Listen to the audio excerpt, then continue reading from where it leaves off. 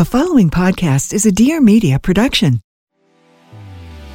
You know those things you are too embarrassed to talk about when it comes to dating? Like when to say I love you, how to define the relationship. Well, We Met at Acme touches upon all of those subjects and more, and we get right into it with our guests and talk about their dating lives and also what not to do when it comes to dating, because we're all kind of confused together. So you can tune in every Sunday to We Met at Acme, and maybe you can learn a thing or two while I learn a thing or two. I'm Dr. Deepika Chopra, the Optimism Doctor, and this is Looking Up, a place where you can expect to find raw, transparent storytelling. Listen in to learn real science-based techniques to cultivate more optimism, resiliency, and authentic joy from artists, athletes, experts, and many more. We all experience different types of rock bottoms. We often are met with signs or red flags along the way, signaling us that something is not working. Red flags that we have been overlooking or avoiding, pushing through and denying, either due to duty, pride, addiction, habit, fear, curiosity, or even compulsion, until we can no longer tolerate it, not for one moment more. Rock bottoms tend not to feel good, it's true, and most of the time they can be downright painful. But as my guest on today's episode shares, being at rock bottom can actually be a baseline for reinvention, a place from which you can rebuild a new reality and make space for something much better to come. My guest on today's episode of Looking Up is certified life coach, hypnotherapist, spiritual mentor, meditation teacher, and recovering alcoholic, Ryan Haddon. Ryan shares all about her quest for finding happiness in all the wrong places, living a very high-flying, fast-paced, and privileged Hollywood life while being married to a celebrity actor in her 20s, addiction, multiple starts to the program, not knowing how to live life on life's terms, destruction, the low, low points, and the very rock bottom, being completely out of body and mind, winding up in jail after being out of control and walking back into her home, sniffing the scent of baby talcum powder, coming to terms with the shame of being a mother who could not show up for her own children and what it truly means to get sober, and the healing and intentional work on the daily to stay sober. This is a story about a very hard rock bottom, but it's also a story of the beauty of human resilience and humility, the courage to change, and the opportunity of a rebirth. So before we kind of start with the episode, I like to ask my guests some rapid fire style questions that just serve as a way to get to know you a little more intimately. And it's just a little section on the Looking Up podcast that I like to call Looking In. So without further ado, don't think about it too much, just whatever comes to your mind. Is there a book that you have read that has actually changed the way in which you live your life? And if so, please share. Oh, there's so many. I mean, I feel like some of the books I've read have been like transmissions of information. So I'll put in that category Journey of Souls, The Power of the Subconscious Mind, and recently The Raw Contact. The second question I have for you is, people think I'm blank, but I'm actually blank.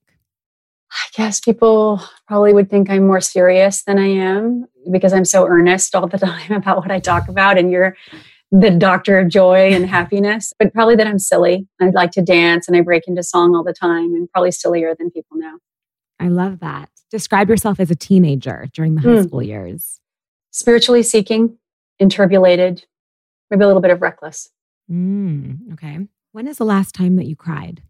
Yesterday. Do you count teary? Like yes. Emotional? Yeah. Yes. Not the big boohoo, but definitely teary and emotional. I was watching my daughter, who's 6, go to my mom for comfort.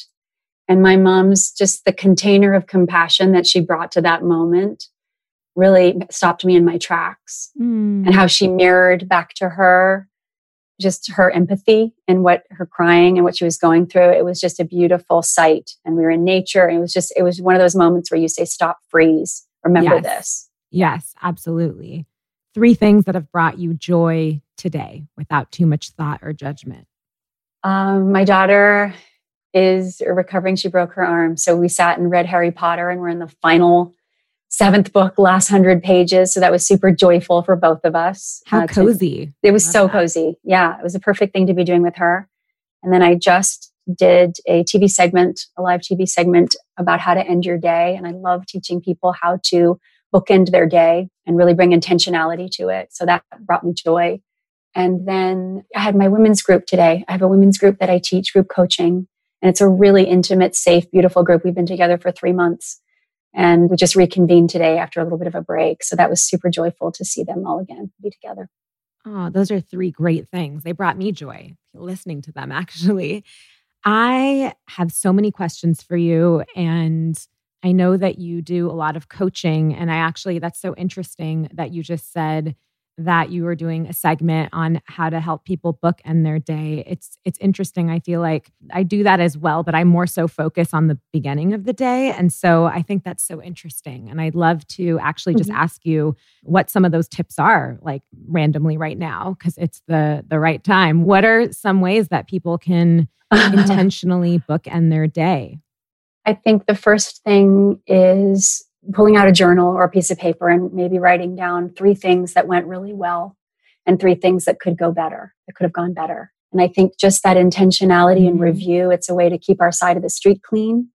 And then if there's anything that carries over to the next day, is there an amends? Is there a call that needs to be made? Did you miss a moment in a conversation with someone? Yes. Then it's a way to just also empty the mind, put it on paper, get it out of here, do a dump, and really just take a look at it. And it's like really being present with, everything is such a blur most days, especially with little kids and busy lives. And it's just a really nice way to do that. And then I love, the gratitude list. And what I love about that also in the writing, after you've done your 3 things, put 10 things you're grateful for. I did that for a year. I committed to doing it. And why I love it so much is that you can't repeat the same thing. So it becomes subtler and subtler in your day. And you start to notice the good as it's happening in real time, boots on the ground.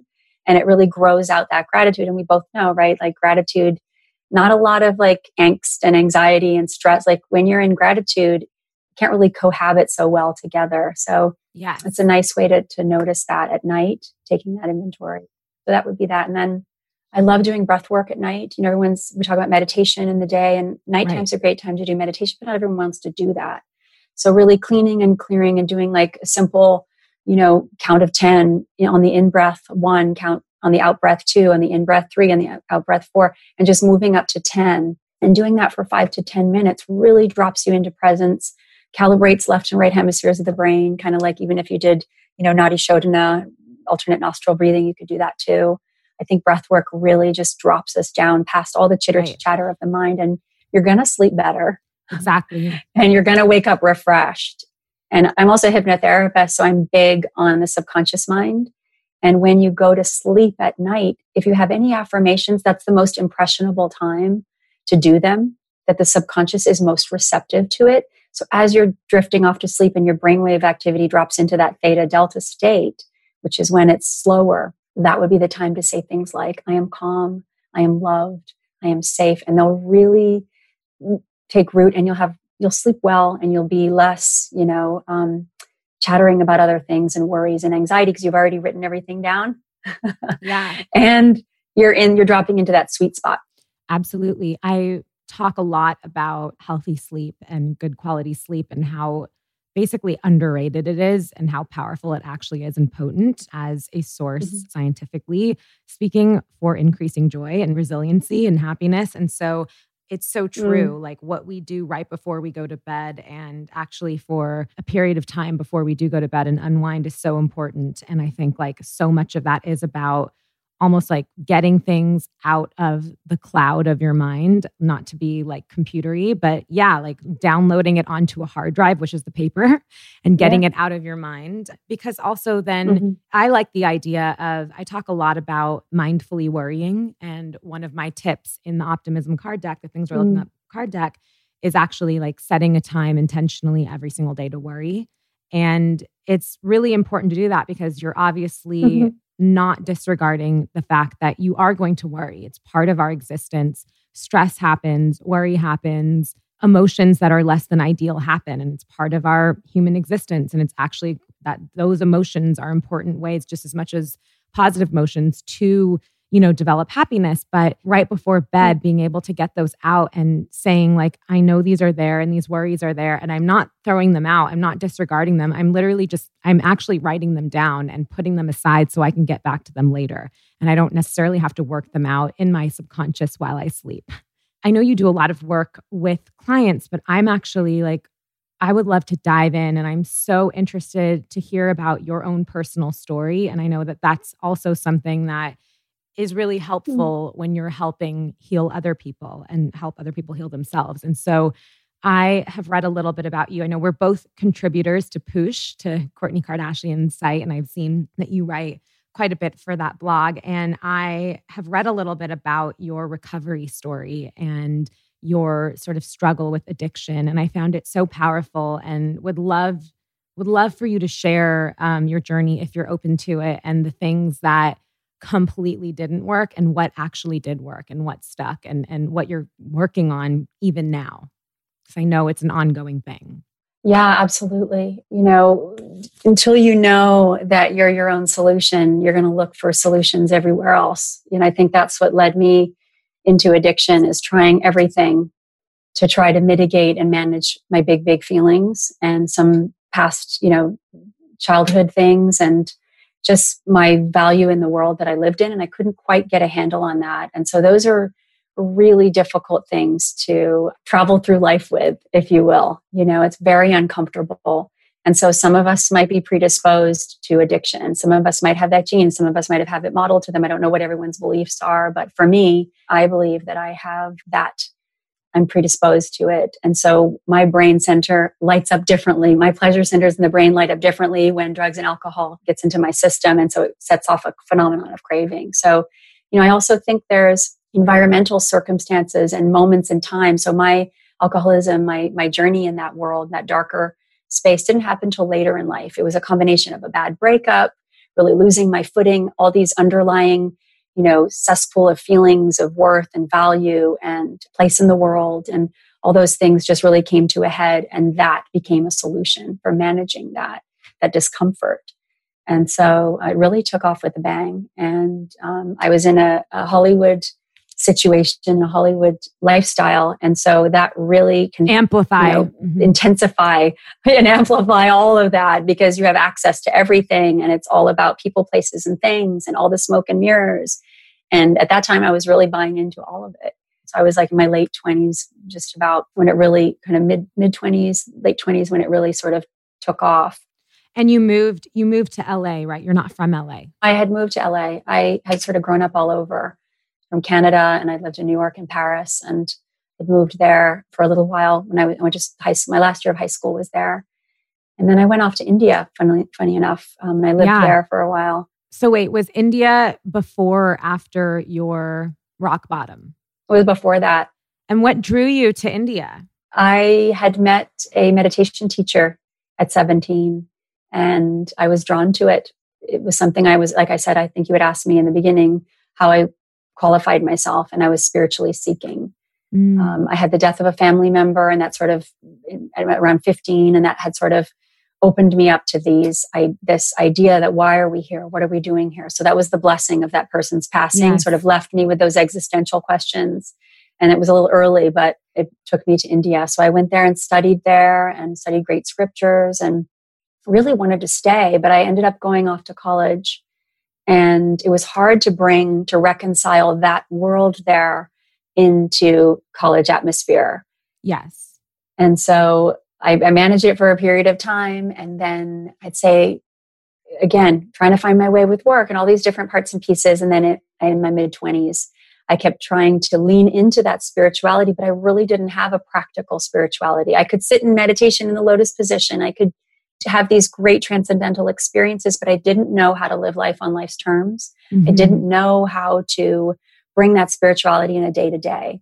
Mm-hmm. I had all these fantasies and all these ideas about life, and it really, they were incongruent with that spirituality. And so, I abandoned it for a while and really embraced this other path, like I said. Tell me about, when you're in LA, tell me about going in with a bang. What does that mean? It means, just like I had said, then I had married into it and I was in that whole world, and it was super fun until it's not.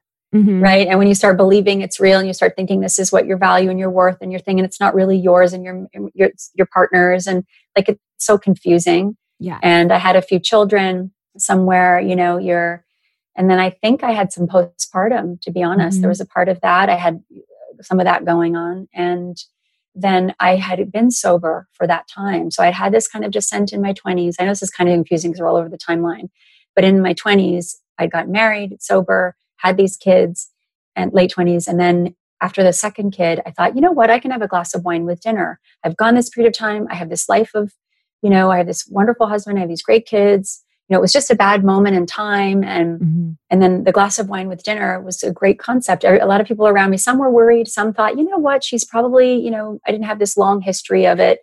And I had this spirituality. So people thought she probably, will lean into that. And, you seek out who's going to tell you what you want to hear a little bit. Yeah. And so, absolutely. yeah. And so then there you go. So that was that. And a glass of wine with dinner turned into quickly full-blown alcoholism with small kids. And thankfully I had help. So they weren't, at the mercy of my insanity for the most part, of going out and partying, all the things that you read in that article. And, I really go into detail about that, and just the shame, just as a person, but also as a mother, as a new mother, not being able to show up for your kids is there's a special place in hell for that kind of shame, And do you have like a moment within that time where it felt like it is just like this moment that is very almost tangible? I know that when I work with people that are sort of like they've reached a rock bottom, they can remember that moment, and they can, like, it's scary to go back, but they can, like, almost sometimes going back to it is like a motivation. Yeah, there's a visceral moment. I do remember, like, coming back from a night of partying and clubbing or whatever else, and walking through the front door at whatever ungodly hour it was, and then smelling talcum powder and feeling that crumbling inside, like, how do I get back to my children? Like, feeling like that. I didn't know what the bridge was to bring me back to them, Yeah. And so that those visceral moments, there are many of them, but that's one of them that I remember. And you know what? The thing is that when you're deep into your disease, the alcoholism of it, that addiction, it doesn't matter. Then if that's not your time to get sober, right, you'll just you push those down, you'll keep doing more, you'll keep, upping the ante, because those thoughts, memories, flags on the field, just become so painful. And to keep that machine going, you just keep pushing them down and move into, the next, what's next? Okay. Realization, close it down, right, go back to what we're doing. And then denial sets in. So, I'm very lucky. It was a short period of time, but it was an intense period of time. It was 22 months from the first drink till when I landed. I had a very dramatic ending.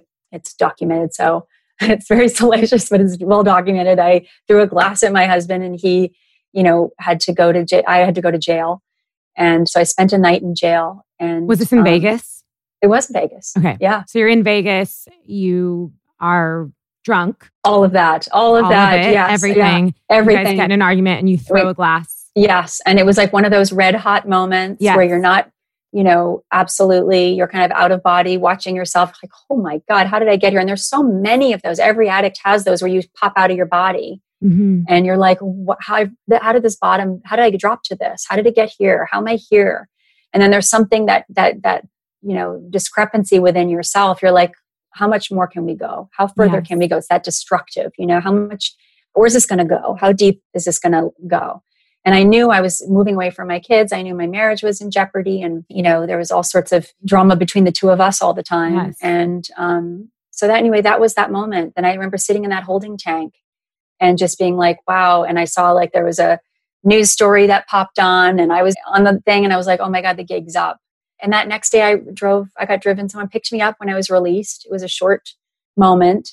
And I'm not going to lie to you. I didn't sit there thinking, oh my God, it's over. I remember thinking like, what's going to happen? How am I going to continue this? Like, that's the mind of the addict. And so anyway, I was brought to the rehab, and I feel like this is my moment of grace, because, there were lots of them throughout those 22 months, but this was one of those where I found myself in this place. I didn't want to be there. It was a dumpy rehab. The one that was really fancy, the Hollywood one, wasn't open, didn't have beds for me. So I got driven to this one in my fancy limo.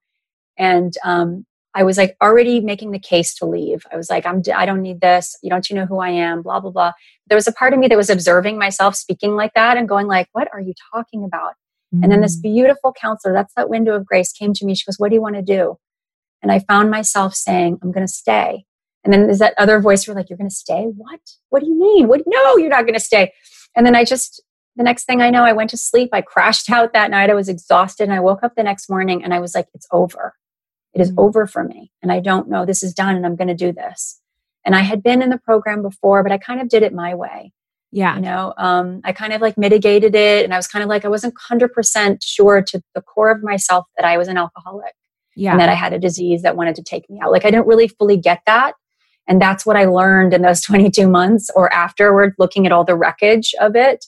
Yes. That it didn't matter what fancy life I had. It didn't matter how many beautiful kids I had. It didn't matter who I was married to. It didn't matter what car I drove, what clothes I had, what jewelry, all the things that you think you need to have to be happy and safe and secure. None of those things mattered. I had a disease that would destroy everything from the inside out. And I got that. Wow. And so it was super potent. And then the next day I did what I was told. It was like that willingness, that little small mustard seed of faith and willingness popped in, and that's that grace that I don't quite know because I know other people, I speak with people all the time. It doesn't always happen that way. So I'm so grateful that was my particular bottom. And so from there, I just did what I was told. I started going to meetings, even though I was like, I'm not a joiner of that. I was like not feeling any of that. And I didn't really see myself in the group that I was with or, I just kept saying, for some reason, I knew I had a knowing this is right for me and just stay here because you have to survive this. And almost like it sounds like a relinquishedness of control. Like you were like, it sounds like before in some of the situations, even though you were in and you were sort of, okay, I'm here, I'll do the program, but you were still like, but I'm going to control this, and that aspect of it. And sort of this time it sounds like you were a little bit more like, I recognize that like I have this disease and there's something really wrong here and I'm going to do what I say and just let go and see if they can help me. Let's just see and like let go. And maybe there was a bit of curiosity too, of openness. I think so. And also, what you're describing right there, that's step one. I'm powerless and my alcoholism is unmanageable. And so I really got that I was powerless and it was unmanageable. And like when you get step one, you get it. Like you're in, like then you're in, you're going on the way. Like I cannot manage this with my own tools, my volition, that spirituality that I had. It's not enough. And I remember I sat down with my mentor who became my sponsor and I was like regaling her with my fabulous stories in India and stuff. And she's like, hey, guess what? That God didn't keep you sober. So let's build you one that can. And I was like, what? And it was like that had been like something I had hidden behind. Yes. And I had done that the first time in the program. And so she and I really sorted through that through the following, step 2 is coming to building a God. And step 3 is turning your will and life over to it. So those first 3 steps we stayed on. And that was kind of the blueprint. And that's, you asked me how I did it. And, I'm safe to say for me, it was through the program of Alcoholics Anonymous that I did. That's so powerful. And I think that so many people like don't get how hard and difficult and how much time actually that first step can take. I think it sounds really simple, like, oh, I don't have control over this. That sounds simple, but that takes like years sometimes and lots of wreckage and like you said before, I think it's so powerful. And you said, if it's not your time to sort of be like, I'm at the end of my rope, it's not your time, no matter how much damage has been done or how low you feel that you've gone. If it's not your time, it's your time, not your time. And I think that's so powerful. And there's so much about it that is this like control and lack of control struggle that really all of us feel on, oh my God, yeah. In different ways as humans. It's part of the human existence. But I think that is so powerful. And it is. What's interesting to me also about your story is how much spirituality is involved in it. And almost like, you were throwing back to your mentor, like, but I am really spiritual and I have this and I have that. And I love how she said to you, but that God didn't keep you sober. So we have to build a new one. I love that. And so it's like, oh, okay, but it was still something spiritual for you. Absolutely. I mean, that program is spiritual. Make no mistake about it. It's a blueprint for living, but it's also how to like clear up the past, how to make amends, how to, be of service to other people. Like there's so many parts and pieces to it. It's so divine and such a powerful, beautiful program. I mean, there's many ways to get sober. And I will say this, I want to say this in the same breath. I am not a spokesperson for that program. God forbid I ever went out and that happened to me again. It's not because it didn't work. It's because I stopped working the tools. I mean, this November it will be 17 years by the grace of God. So it's a long running thing. But I just want to say that just because I have time doesn't mean I've cracked the code. Like I have absolute humility around how the disease works. And the beautiful thing, you talked about that control, and that first step is about that. Well, I had to relinquish it to save my life. Like I really understood that. Like sometimes it could be eating, or it could be all these different ways we try to manage our kids or try to control this outcome. But to have to really unlearn all of that to fight for my life so that I could stay in reality and not have to mitigate all the time and not to take the edges off and really just move into presence. I mean, that is deeply, deeply spiritual. And I don't know how else to do that without just white knuckling it and not drinking at all. And I wasn't interested in that. I knew I had to be turned inside out. For me, not for everybody, but for me, that's how it had to be. I had to take and sift through, and I had a beautiful mentor, but I had to sift through all my beliefs, all my what brought me there. Why did this become the last stop on the train? And so it was a really magical time. It was hard. It was really hard. And, the person I was married to wasn't quite ready to get off that train themselves. So I was living in that environment. And then I had these small kids. And when I look back, I have so much affection for that girl that worked so hard, because I was a girl, literally, I think I was 32 years old and, turning 50 this year. So I was just a girl who had really had to sift through her past and make peace with a lot of skeletons in the closet. And there was so much fearlessness in doing it. Yes. And I had beautiful women leading the way for me. So that was really important to start to learn to trust myself as a mother, as a woman, as a wife, as a daughter. Like it was all this renegotiation. And wow, I'm just so glad it's a part of my journey, truly. How long were you in well, I guess you're still in, are you still in the program? Is that I'm still considered? Okay, yes. So you're still in the program, but you still go to meetings. Oh my gosh, yes. I started meetings here because I moved here from Los Angeles about 10 years ago, and I started looking. Wait, where are you right now? I'm in Pennsylvania. Oh, okay, cool. Yeah. My husband and I left LA and moved to Pennsylvania. He wanted to restore an old farmhouse. And I was, so we live in this old 17th century farmhouse that he's lovingly restored. That's so cool. And I was just sort of done with the LA paradigm for a minute. I love LA. I had a really long, sober run there, and spiritual. I have such sisterhood there. And I was single there for a long time. That was a whole other bag of tricks. But it was a really fertile, wonderful time. But I was ready for something else. I was ready to be in nature. I was ready to stop the outer noise and get into kind of nature reflecting peace and tranquility. And what ended up happening when I moved here was I started realizing the deafening inner noise, Yes. I had to quiet. So yes, less distractions and more listening to the noise that's within. Yep. How long have you been there? When did you move? 10 years. It's been a little over 10 years. Yeah, it's been a long time. So came here, I was 6 months pregnant and had my daughter, and then I had another child. So I have four kids now. It's kind of amazing straddling both worlds. How old were you had 2 kids when you were sort of in that time, those 22 months that you were, how old were they? They were 2 and 4 when I got sober, and they're 21 and 19 now. Wow. I know. And then they these must other be 2 so are 8 proud of you as well. and 6. They are.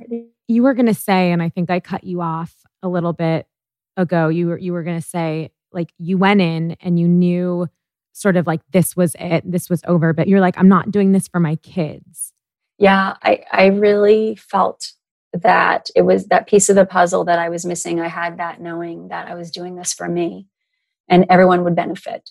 And I didn't know what was going to happen with my marriage because that was in that tumultuous moment. And I didn't know what was going to happen if my kids would want me back. I didn't know my mom had, that's what this disease does. It really destroys family. It's a family disease, right? Mm-hmm. All relationships suffer. And I didn't know. And I had this public investment in my public persona that I was trying to curate and oh my God. And so I just kept saying, let all of that go and just be here and take direction. take direction, allow these other people who have been able to do this and do it well, and not just, survive, but thrive. And I could see that they were lit up from within, and I wanted that. Do you think in the program or with the tools that having that inner motivation for yourself and not necessarily, about kids or about a partner and really like wanting to change and to recover for you is a really important piece in recovery? Yeah, I think what I've learned in the subsequent years is that for me, it's about just continuing to expand and grow, and be willing to try new things and pick up new practices. And, I don't know if I'm answering your question, but it's up to me to make that program exciting for myself. It's on me. If I don't like the meetings, then I've got to start my own meetings, so it's this idea of proactive. There's nothing passive about it. It's the same with my meditations. If I'm bored of this, get a new one. So that's really, that's my 12th step. So that's, that's my 11th step. Sorry, 12th step is service. But these are all the ways that, I keep all that step work alive. Again, it's this blueprint. So I'm constantly seeking and wanting to become the best version of myself so that I'm in integrity with the women that I'm taking through the steps in the program and also in my practice, making sure that I'm lit up by what I'm talking about. I'm so interested as someone that studies sort of the holistic and science side of change. And I find that so interesting too, that was like, I would argue that one of the reasons that it really stuck for you, and I wanted to highlight that, is that like you were like, I want to change for me. Mm-hmm. And it wasn't about like children who we obviously do so many things for. I mean, there's things that I have done and changed about myself for my child that I'm like, why didn't I do this for myself? Like how, but it came so easily for me to do for my child. But I think that the way that the human brain works is change is hard for all of us. Like it's one of the hardest parts of human existence for everybody is change. And you have to want something and know why your life would be so much better if this change happened in order for you to change. And I think like what I admire your courage for is that you are so aware of that. And I love how you have so much empathy for that girl, how you said that girl, I have so much empathy for her, but I love how you are not, you're not shy about saying this is an everyday hard work type of thing. It is. It definitely is. And I think, to be honest, if anyone's listening and someone decides that they want to get better for someone else, it can start out that way. And then you quickly realize that's not going to be enough. It can be the thing that opens the door. Like I want to get sober for my kids, and that can open the door. And then it's that's that day in and that day out kind of hard work. It's not for the faint of heart. It can be done, and I really had to change my self-talk.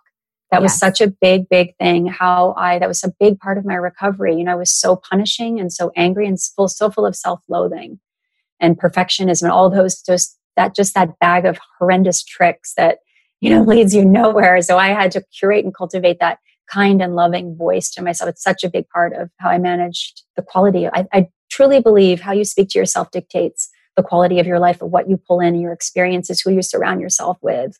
Because it's intolerable to have someone speak to you unkindly if that's not how you speak to yourself. I mean, it's not a vibrational match, right. No, absolutely. And that's such a great point. And I also think that I really love that you brought up emotional sobriety and how much addiction can manifest in so many different ways. And for some people, it could never manifest in a sort of substance way. And it can be in different ways. For other people, it really can manifest in substances. And then as you sort of work through those, it can start manifesting in other ways. And so what are the addictions that you have battled in your life thus far? What have I recovered from?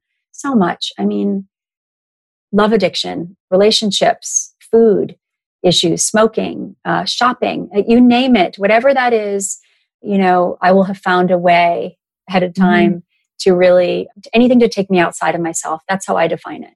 Anything to take me out of present time, anything to, when I'm feeling a feeling, to find something else that'll fill that hole.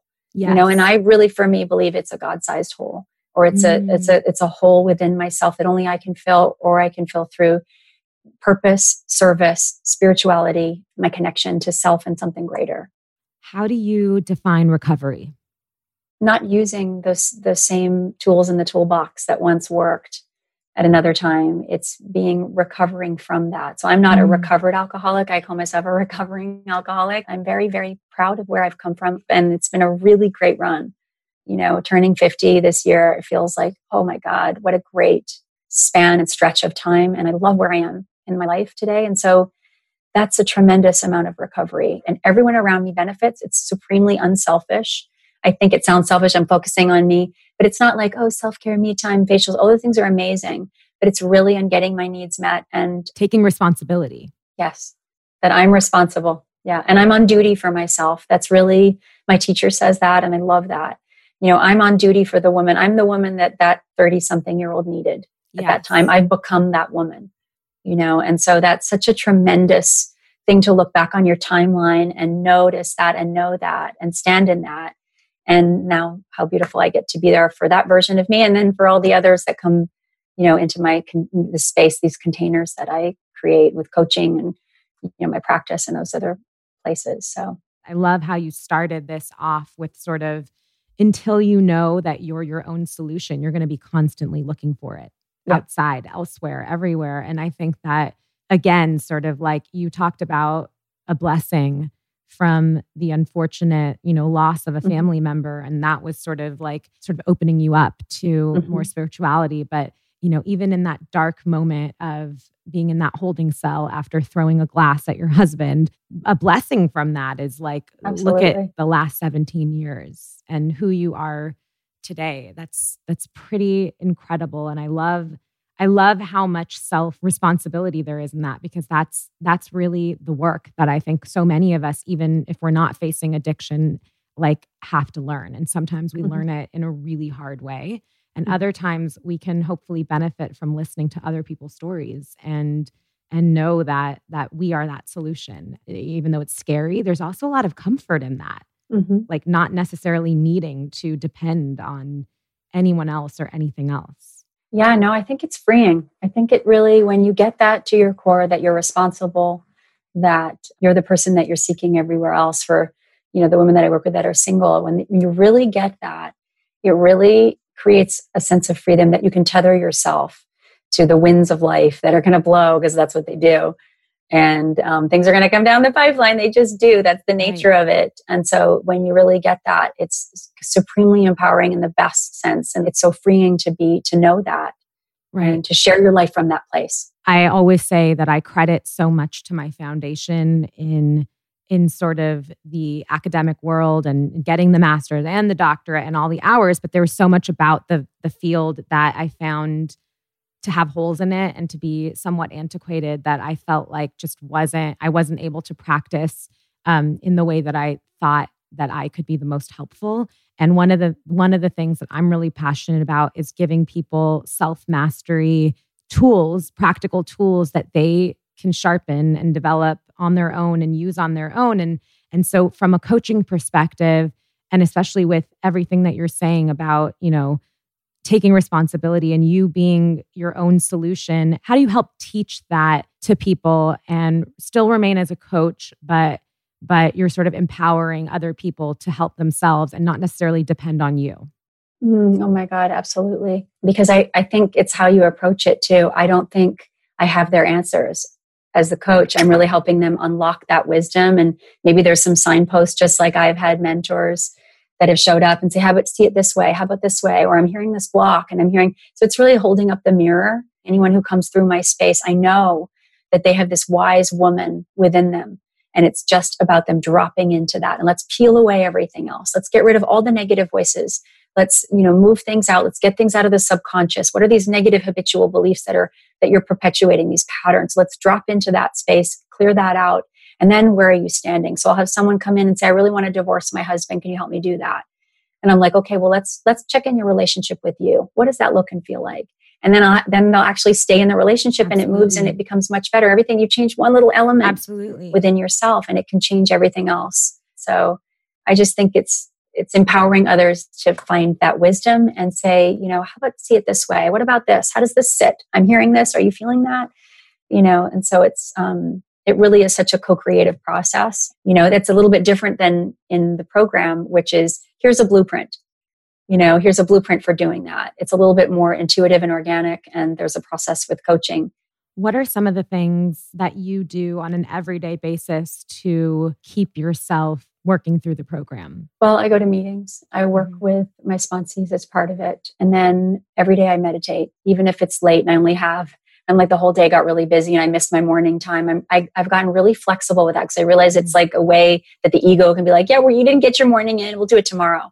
Yeah. So I do it whenever. It's like, down boy, sit, we're meditating, so my higher self has a chance to really, come through. And then that routine is, like I said, it's on me to make it exciting. So there's breath work. I might do bowls. I have tuning forks. I'll do chanting. I'll do meditations. I do visualizations. I do hypnosis. I'm constantly taking courses. And so I'm learning and I'm integrating things all the time, but I do something every day in that regard. And I write inventory. So I'll write when I'm upset.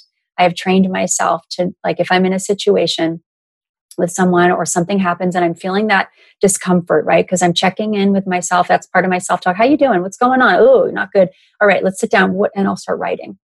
This is what it's about. And I'll get it all out on paper, and things come when you write. It's like the magic of pen to paper. Like, oh my God, it's this. Oh my God, this is reminding me of that. It's about trusting yourself, but it's also knowing that I want people to, just like I hold the mirror up for others, I want that done for me. Yes. And so it's so helpful to feel seen and heard. And it doesn't have to happen within your relationship. As women, we put so much pressure on our partners to do that. And it's like creating all these places, this big, wide, river of places where we can have a destination and someone can hold space. There's so much power in the self-check-in. And it sounds, again, it's another thing like sleep where I think is so underrated, and it's so necessary on multiple times in the day to just check in and have a quiet moment. And in this day and age, there's just so much going on all the time that I think we've really lost our natural kind of ability in time and space to sort of be in touch with our intuition. Yeah, for sure. And it's even like folding the laundry. Yeah. You can sit there and start, like, for me, as I'll repeat a mantra just to get the mind immersed in something bigger than my ego, or I'll just do my breath work. So whatever it is, we can get creative and we can do that. The point is that I'm unwilling to be run ragged by the dramas of the world. I mean, my teacher said, don't confuse drama with significance. And I think sometimes, we think that if it's happening and it's big and it's got my attention, then it's worthy of my effort and time. And this notion of just removing yourself from it and just really saying, nope, I'm not getting into that. That's not my monkeys, not my circus. And I'm going to do this instead. Right. And I'm going to do breath work. I'm going to breathe. I'm going to call someone. I'm going to write about it. There's so many ways to really move into presence and move away from that frequency, because that's addictive. Also, talk about that's another addiction. Absolutely. The last thing I want to ask you is, what's looking up for you? Something that you're working on that we can read about, any new articles, and also just generally, what are you excited and optimistic about? Oh my God, everything. I'm excited about the state of the planet. I feel like, there's a lot of things talking about drama. There's just a lot of noise going on. So I'm excited about our evolution. That's what it feels like to me. And I know, there's all these other things going on socially and politically, and really, if just know that that's happening and things are recalibrating, and just focus on your stillness, focus on your presence, focus on what's in front of you, focus on the contentment and joy in your life and your kids and your spiritual growth and your self-development. So I'm excited about that. And then personally, I'm excited. I have a book that I'm putting together. Everyone says that. And I've been writing for 3 years because I feel like I'm writing posts and I'm writing articles, and I'm sort of culling all of that together. And it feels really nice to have it in one place. The last thing that we do on the podcast is I have each of my guests. Well, I don't have you guys pick a card because we're not here together. We're doing this virtually. But I pick a card for you from my Things Are Looking Up Optimism deck of cards. And you take the prompt with you on your day, and I'll pick it at random. Okay. Oh, here's your card. So these are prompts or suggestions, and they're not affirmations. So they're actionable prompts that sort of tell you what to do. And each one has a science-based or holistic suggestion that actually increases resiliency and optimism. So here's yours. It's much easier for us to point out the areas in which people around us need to improve on. Take a moment right now to tell someone what they're really good at. let someone know that they're doing a great job and mean it. And I love this card. And I actually think it's that someone can be you, which is really cool and related to everything we've talked about. It is. We talked about being kind and saying kind words and being encouraging and highlighting the good. And so, that definitely is a good card for our conversation. Well, it's funny. Every time I pick a card, it just seems to sort of be a nice bookend to the conversation. It really makes sense. Thank you so much for being on Looking Up. I really enjoyed our conversation, and I am just in awe of your courage and your commitment to self-growth and all the things that you have worked through and are continuing to work through. And a real hallmark of optimism is building resiliency. And so I think it's so inspirational for all of us to hear your story. Thanks for having me. What a fun time we spent together. Thanks again. And thanks for doing what you do. Yeah. Oh, you too. Thank you. Okay. Bye. Bye. Thanks so much for listening to Looking Up. For more optimistic content, follow me at Dr. Deepika Chopra. For more info and how to get your very own Things Are Looking Up optimism deck of cards, head to thingsareLookingUp.co. If you like what you hear and you want to support the show, please don't forget to rate, review, and subscribe. Our theme music is Me and Sade by Tommy, courtesy of Terrible Records. I'm your host, Dr. Deepika Chopra, and I'll see you next Monday for your weekly dose of optimism.